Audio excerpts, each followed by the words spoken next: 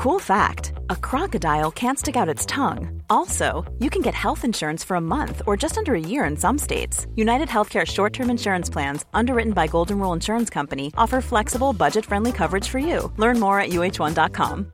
This is Paige, the co-host of Giggly Squad, and I want to tell you about a company that I've been loving, Olive & June. Olive & June gives you everything that you need for a salon-quality manicure in one box. And if you break it down, it really comes out to $2 a manicure, which is absolutely insane. It's also so easy to get salon-worthy nails at home with Olive & June. The difference between how your nails used to look when you did them yourself and now with the Mani system is a complete game changer. The best thing about Olive & June, too, is it's a quick dry. Dries in about 1 minute, lasts for 5 days, and full coverage in up to 1 to 2 coats. Visit oliveandjune.com/perfectmani20 for 20% off your first system. That's oliveandjune.com/perfectmani20 for 20% off your first system.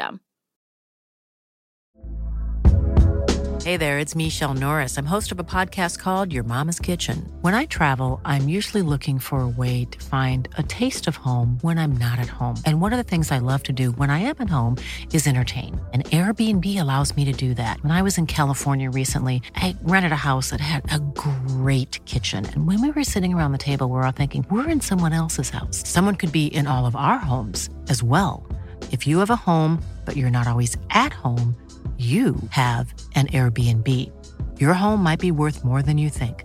Find out how much at airbnb.com/host.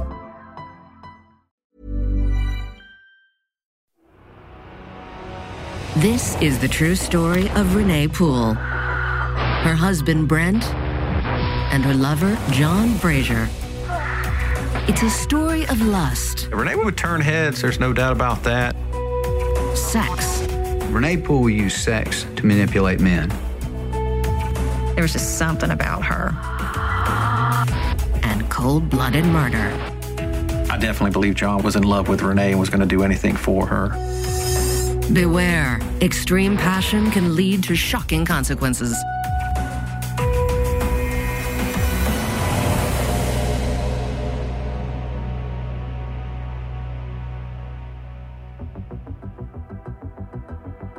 Winston-Salem, North Carolina, is a quiet southern town surrounded by rolling farmland and acres of tobacco fields.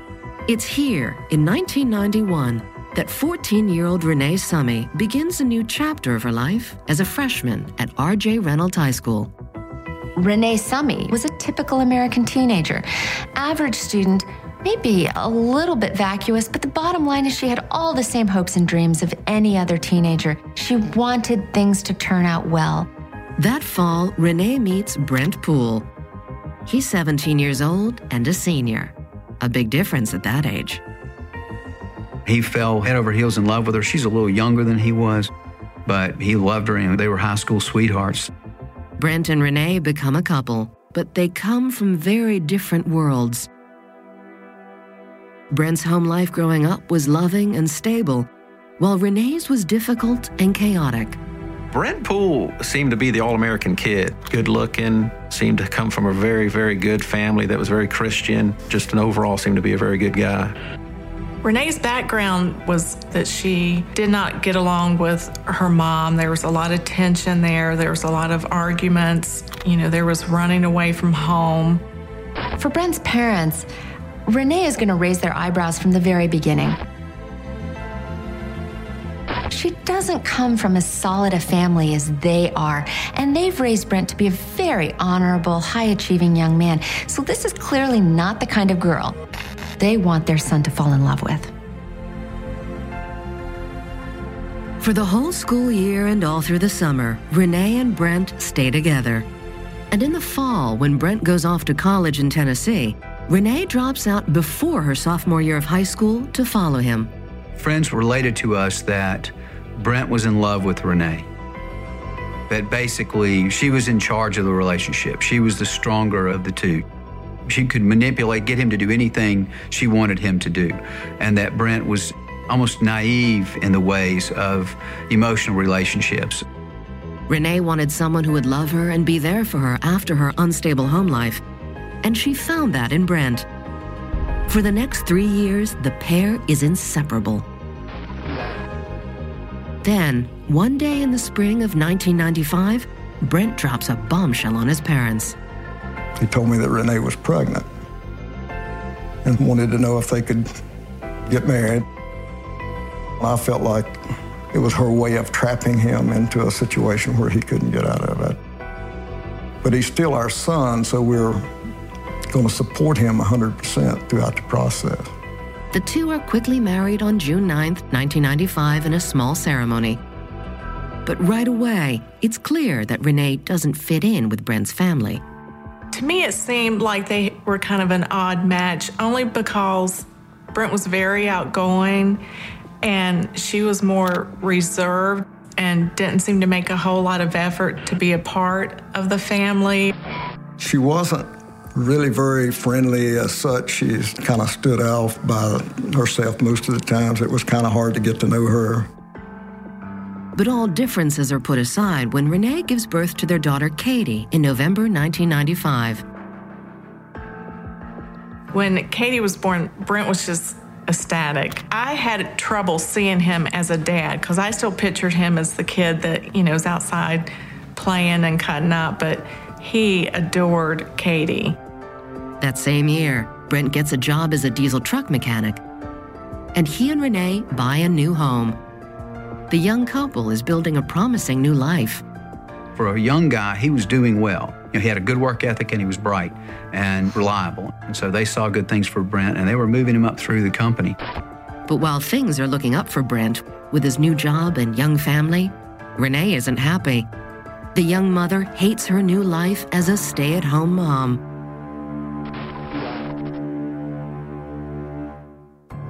In her mind, having a little girl and being married and buying the house, was going to fulfill some needs in her, and it didn't.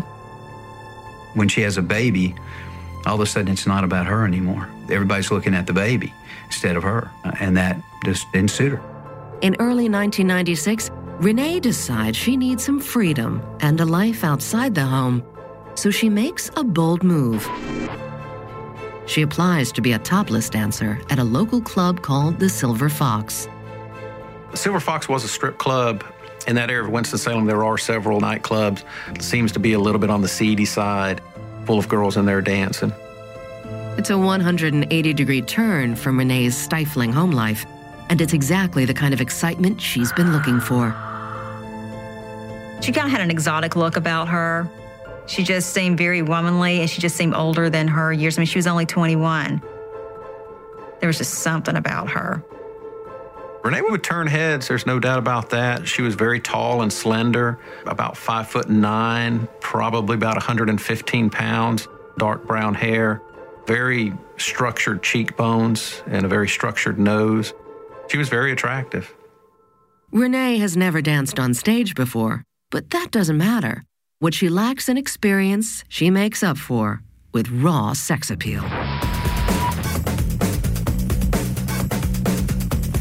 She didn't have an education, she didn't have a profession, she didn't have, some other skill set or talent that she could gain that sort of focus on. So she used her sexuality and her good looks. Renee is a natural. Right away, she's a hit with the strip club's regulars. I think she liked being the center of attention. I think she liked being the star. She liked everybody looking at her. She liked being in charge. She had the guys coming after her, and she had guys willing to pay money. One man offered for her to come clean his house if she would do it in the nude. And on many nights, Brent comes to watch. Now, everyone can see how hot his wife is. She said that he liked the fact that she was doing it, the fact that he could just show her off to his friends. Sometimes he would come down there, bring his friends to the strip club and just say, "That's my wife," that he was very proud of it. Now, whether he was there because it was something he was enjoying, having other people watch his wife, or whether it was, I want to stake out my territory, I want to be there just to make sure she comes home with me, or maybe a mixture of all of that, I can't say.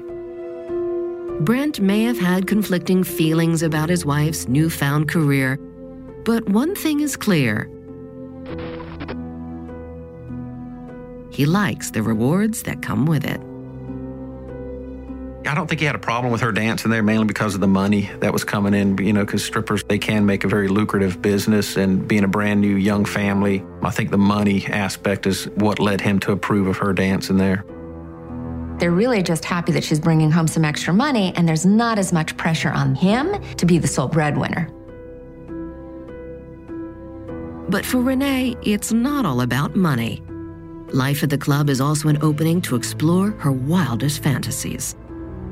Renee had actually brought some females home, and Brent would stay in the living room while Renee was in the bedroom with the female having sex. It's interesting to consider whether or not her relationships with other women were part of sexual needs or just more attention seeking.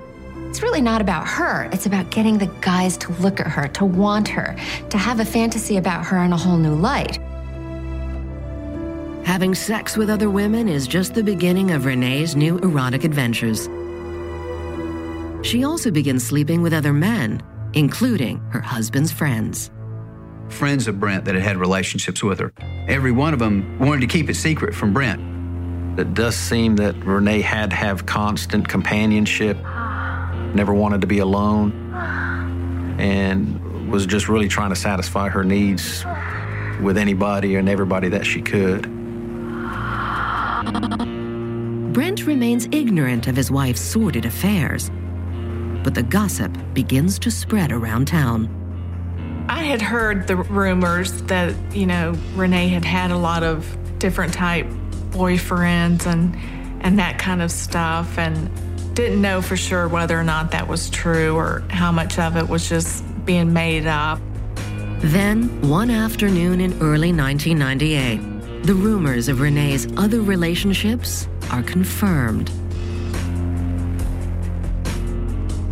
We received a videotape at our home, and we also received some photographs of a gentleman that was having an affair with her. And these show him proposing to her. And she says, "Yes, I'll marry you."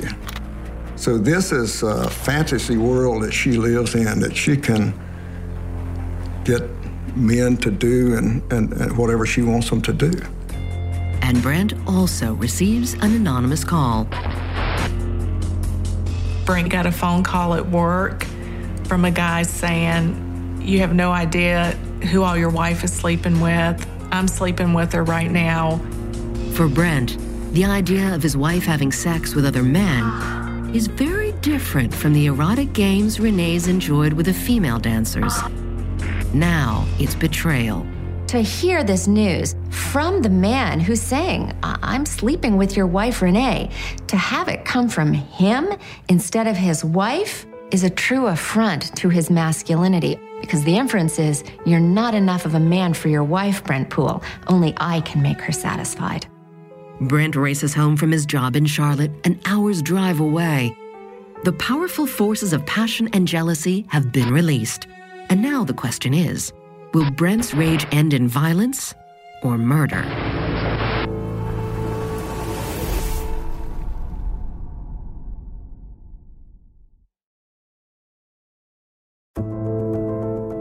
Renee Poole is a housewife and the mother of a 2-year-old daughter. She's also a topless dancer at the Silver Fox Gentlemen's Club in Winston-Salem, North Carolina. Over the course of her short marriage, Renee has engaged in multiple affairs that she's been able to keep hidden from her husband Brent until now. After receiving an anonymous tip about his wife's cheating, Brent drives home in a rage. My wife called me and said, "You need to come home." Said, "Brent and Renee's here, we need to talk to you." And so I'm pretty panicked, and I got home as soon as I could. And when I walked in, you could tell there was something serious wrong, and Brent's hand was skin up. His mother told me, said, Renee's been having an affair, and Brent had found out about it. And he became angry, and he put his fist through the door. Brent's parents try their best to mediate between their son and daughter-in-law. And we sat there and talked to him, and I said, "Well, if y'all want this marriage to work, you can't have this kind of lifestyle." Renee reluctantly agrees to quit working at the Silver Fox and vows to leave the club's wild ways behind her. She returns to the daily routine of watching her daughter and keeping house. But Renee is miserable. She just often said that she felt tied down. She felt tied down with Katie, and that Brent was not making her happy, wasn't providing her with the kind of things that she wanted, and that just was not settling right with her. It was just confining to her to have a little baby at home and, the hard work that goes along with that, the drudgery of it. It just wasn't this excitement and new people all the time and everybody's looking at you and, you're not a star. That was something she could do in this other life that she had. Renee is deeply dissatisfied. Their marriage teeters on the brink of collapse. She didn't seem very happy, but I had no idea to the extent of what was going on in their marriage. In the case of Renee Poole, the needs that were being fulfilled by the stripping are still there. They're still unmet. Just making the promise to be faithful isn't going to actually get rid of her need for attention, her need to be a star, her need to have all eyes on her, and for people to want her. And that is going to make a very unhappy person who makes a choice but finds that she can't live with it. To escape her boredom at home, Renee drops by the Silver Fox one evening in March 1998 to see old friends. She meets a man named John Fraser. Fraser is a computer technician by day, but moonlights as a DJ at the Silver Fox.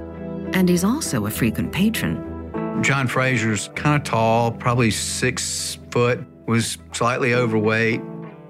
He's got these penetrating eyes, and the way he looks at you, you don't forget it.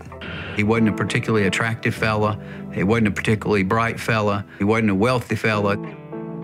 The best way for John to pick up women was through working in the strip club. I don't think he had a lot of relationships in his life. And when it came to love, I think he was kind of a loser. As Renee's relationship with Fraser intensifies, people around her wonder what the attraction could be. But Renee and Fraser had a connection, and something about him was drawing Renee closer. She needed some man to make things magical for her so that she would forget all about stripping. I think that she felt emotions for him that she didn't feel for her husband, and her fantasy life started revolving around John Fraser. He did love to party. He loved to be at that nightclub type scene and to dance and drink and that kind of stuff. And that was different from my brother. I think she just gravitated towards him for the freedom of being able to do what she wanted to do. For the next 2 months, Fraser and Renee continue their affair behind Brent's back. Renee repays the lavish attention she's been getting by indulging one of Fraser's fantasies, videotaping their sexual escapades. I think most men wanted to sleep with Renee Poole and move on.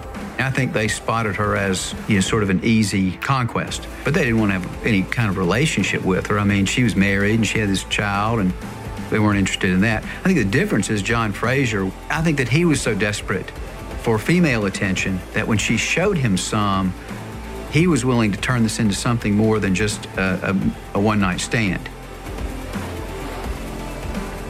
But while Fraser is falling deeply in love with the brunette vixen, Renee's motives aren't so clear. I would absolutely love to know what she saw in this guy, because on the outside, he did not seem like anyone that, you would walk away from a marriage for. I believe it was an exit strategy. I think she wanted to try to figure out a way to get out of the marriage and to get out of what she felt was a very confining type of a lifestyle. And John Fraser was no more than a method. Within a few weeks of starting her steamy affair with Fraser, Renee makes a choice that will change everything. On May 1st, 1998, Brent returns home late one night after work. Renee has moved out. Brent walked into the house and everything was gone. Most of his belongings, furniture, almost everything was gone. And Katie. And then we got the phone call that night when Brent got home, and he was hysterical. Brent is heartbroken and frantic. He calls around all night looking for Renee. He discovers she's with John Fraser. Brent did have contact with John Fraser. He would call and he would talk to John and say, I want my wife back. I want her to come back. I can't even imagine what those conversations were like, to be talking to another man, asking him to let his wife come back home. But Renee is far from ready to go home. She's gotten the escape and freedom she was craving. Renee Poole made it clear that she didn't intend to return home. I mean, it was not as if she moved out and it was like, hey, I need a couple of weeks off and then we'll get back together. It was, I don't want to be married to you. I'm done with you. Renee Poole has dealt a harsh blow to her husband, Brent. But Brent still loves Renee, and he'll do anything to save their marriage. Only the tighter he tries to hold on to her, the more intense the pressure will grow, until it explodes in violence and death.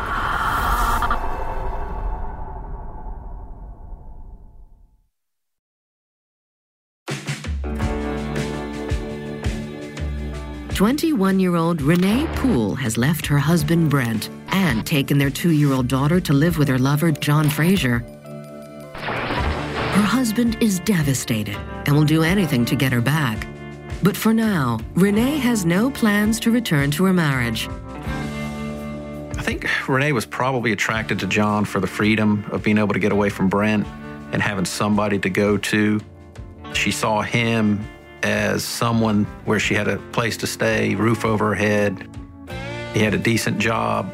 He helped with Katie. Despite only knowing Fraser for a few months, Renee decides to end her marriage to Brent. She sees a divorce lawyer Fraser recommends. Lawyer said, Mrs. Poole, you want a divorce, we can get you a divorce. I can help you with that. I can represent you on that. But you have abandoned the marital home in the middle of the night. You're engaged in an adulterous affair with your boyfriend. And, you've got no means of support other than working in a strip club. Brent's going to get custody of Katie, and, you're going to be out of luck as far as any financial support coming from Brent Poole. The lawyer's advice stuns Renee. Without child support, she cannot afford the wild nightlife she craves. I think Renee wanted what she wanted. Katie to her was a possession, just like a bracelet or a car. And I think she had in her mind, as long as I've got Katie, I've sort of got a meal ticket in this world. I think that she realized she couldn't have Katie. She was going to regroup and do something different. As Renee tries to find a plan that will let her keep her daughter, Brent's parents push him towards filing for divorce. We talked seriously to our son about getting an attorney, and getting some custody issues and getting separation papers established. And I actually had an appointment to do that on a Monday. But the day before Brent's appointment with a divorce attorney, the phone rings. It's Renee. She contacts Brent and basically says, I was all wrong. You were right. I love you. I want to come home. I want to try to make this marriage work. This was just a terrible mistake I made, and I want to get back together with you. I said, Brent, get off the phone and let's let this thing go and let's follow through. And he absolutely wouldn't. It's as if he didn't hear you. Brent is desperate to get his wife and daughter home. It's only been 2 weeks since Renee told Brent she was done with the marriage, but now she decides to move back. That night, Brent readies the house and waits for his wife. And waits. When Renee never showed up that night at the house and Brent was getting more and more nervous, we called and John answered. And Brent was so nervous, he handed me the phone, and he immediately began cursing. He used every word in the book. That she was not coming back. She did not love Brent. She loved him.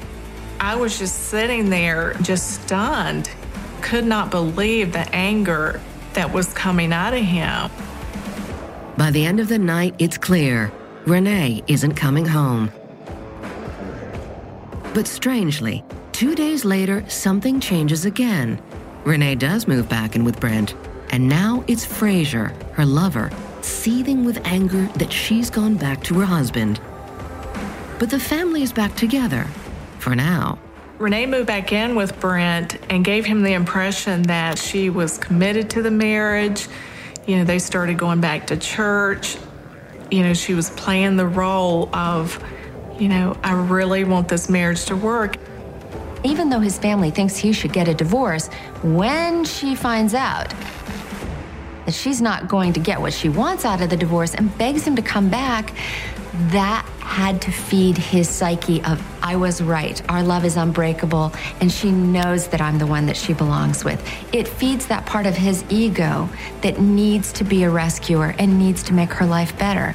But while Renee is saying all the right things, her actions are telling a different story. She never unpacked. She just brought the boxes in, threw them on the floor. Even had a friend say, you know, why haven't you unpacked? I thought you and Brent were back together. And she said, why should I? I'm not going to be here very long.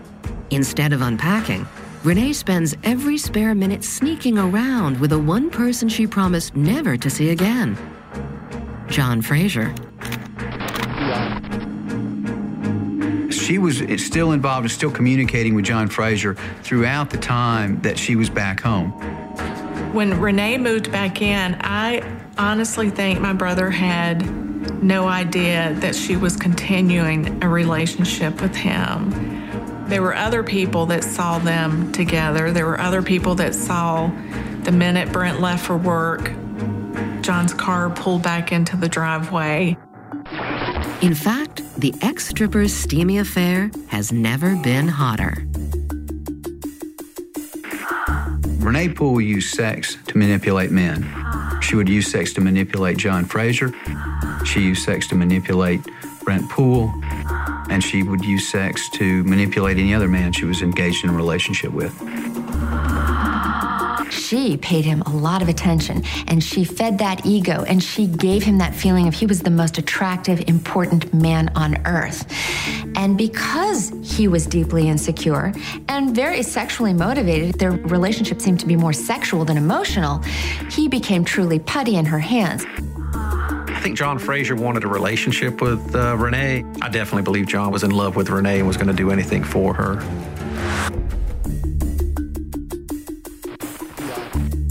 First, Renee is able to keep her rekindled affair a secret. But one night soon after Renee moves home, a confrontation at the Silver Fox pits Renee's lover against her husband. John Fraser came in and they were having some stares at each other. And at some point while they were in the bar, John Fraser produced a pair of Renee's panties and began to dab the sweat off of his forehead. It was a confrontation, some heated words. John Fraser used some derogatory language toward Brent, kind of calling him a coward in much uglier language. Brent, of course, he didn't want any part of fighting anybody, and Brent ended up leaving the club shortly thereafter. After the confrontation, Fraser is furious, and Renee seizes the opportunity. She wants Brent out of the picture, but has something much more sinister than divorce in mind. The manipulation by Renee Poole of John Fraser, again, was almost a chemical reaction. He had to be somebody who could be manipulated, but she sensed something in him. And probably it was that devotion, it was that idea that he was so enamored with her that really just almost was like putting up a big sign that said, exploit me, use me, I will do anything for you. And surely she convinced John Fraser, he's the good one, Brent's the bad one, and she needs to be saved from this bad husband who doesn't care about her at all. She and John Fraser began putting together a plan to end the marriage without a divorce. They began a process of step-by-step planning the murder of Brent Poole. That way she could have her baby, she could have her things, she could have her house, she could have the lifestyle that she wants and be rid of Brent at the same time. For the next 2 weeks, Renee and Frazier continue to plot. Brent has no idea of the evil that lies ahead. In late May, Renee approaches her husband with what seems to be an attempt at a fresh start. June 9th was Renee and Brent's wedding anniversary, and she proposed that they come to the beach for just kind of a long weekend, or 3 or 4 day trip. It wasn't a long trip, to kind of rekindle the flame. On the surface, Renee's plan looks like an attempt to reconcile their fractured marriage. But in reality, it's the first step down the path to murder. There were arrangements being made, time being taken off work, steps being taken, and they're having to talk to make sure they've got their dates lined up and their times lined up so they can make this happen. The plan is already in place to kill Brent, to get him to Myrtle Beach, to get him isolated, and to get him killed. Renee and Brent Poole are looking forward to their beach vacation, but for very different reasons. What seems like an anniversary celebration and the beginning of their better future together is actually something much darker and more deadly.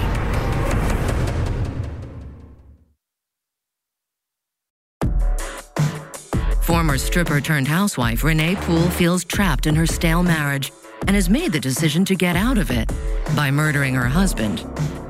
And she seduced her lover, John Frazier, into doing the deed. He would do anything to be with her. And when she can have that much power over a man, well, again, that fed that personal need for attention and the power and control which she otherwise wouldn't have in her life. On June 8, 1998, Renee, her unsuspecting husband Brent, and their daughter Katie make the 4-hour drive from Winston-Salem, North Carolina, to Myrtle Beach, South Carolina. Renee has made reservations at the Carolina Winds, a high-rise hotel on the north end of town. And for the first 2 days, everything seems perfect. Brent was having the time of his life. He was having so much fun. He was like, this is a blast. Katie's loving the beach. Katie's loving the water. But on June 9th, the day of Renee and Brent Poole's 3rd wedding anniversary, this beautiful setting will turn ugly with betrayal. After a day at the beach, Renee arranges for a babysitter to watch Katie. On their anniversary night, they're going to have a date night. Renee had even gone so far as to, well before the trip, to make arrangements to have a babysitter there at the hotel to care for Katie so they can go out just the two of them together. At 9 p.m., the babysitter arrives, and Renee and Brent go out for the night. They ended up going back south along Kings Highway, played pool, got something to eat, and headed back towards Myrtle Beach. Renee proposes to Brent that they go buy a beach towel and they make love in the sand dunes. Brent probably thinks, I've hit the jackpot. Around 11 p.m., the two make their way from the lights and activity of the streets into the quiet darkness of the beach not far from their hotel. Brent unfurls a beach towel, and the two start to undress. Quickly, things become hot and heavy. They make love just out of public view in the shadows. And he's just having the best time, and he's having a great time at the beach, and his wife wants to do this, kind of adventurous thing, and that sounds exciting to him. In the afterglow, they head back to the hotel to relieve the babysitter. As Renee and Brent are walking southbound on the beach, in the sand dunes, they see a rather large figure dressed all in black. They look at each other and it's like, who is this guy? The man in black is John Frazier, and he's here with a deadly purpose. He robs them, takes Brent's wallet, and he's armed with a pistol. Brent was, begging for his life, begging for this person not to do anything. Frazier is jittery and sweating profusely. Renee says they are told to lay on their back in an L position, like their feet are touching together. Frazier nervously aims the gun at Brent's head. His finger slowly squeezes the trigger. But all he hears is a click. He pulls the trigger again. Another click. The gun has jammed. The gun misfired, and she heard Brent continue to beg. And the guy said, "Why shouldn't I kill you?" And Brent said, "Because I have a little 2-year-old that I love very much." Brent's pleas fall on deaf ears. Frazier squeezes again.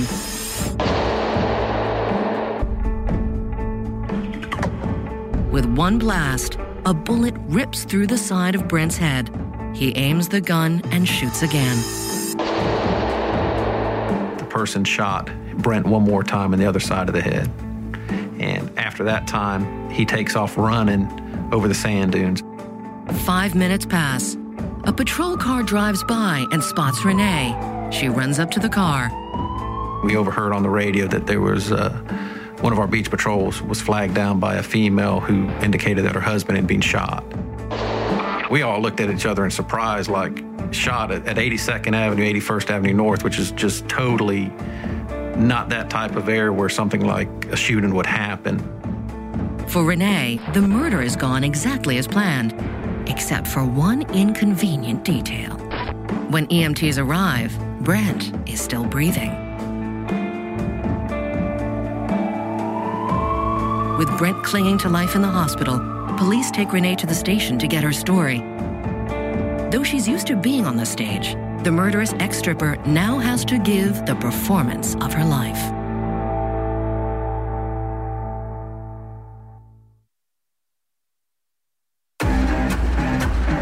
In the early hours of June 10, 1998, Brent Poole is rushed to the emergency room of a Myrtle Beach hospital. He has 2 bullets lodged in his head, a victim of an apparent robbery. While hospital workers desperately try to save Brent, detectives are trying to get the facts from his wife, Renee.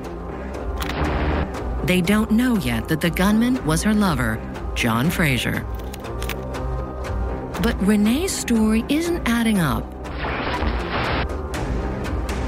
There was something different and odd about this homicide just because of where it happened. It happened on the northern end of the beach, which was normally a very quiet area.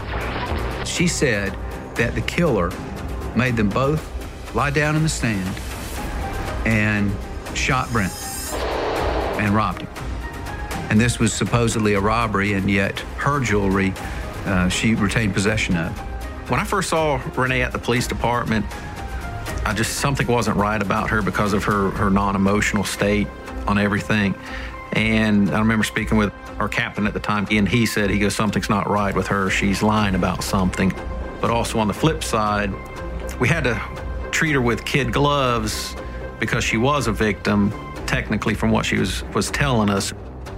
Meanwhile, the fight to save Brent Poole is futile.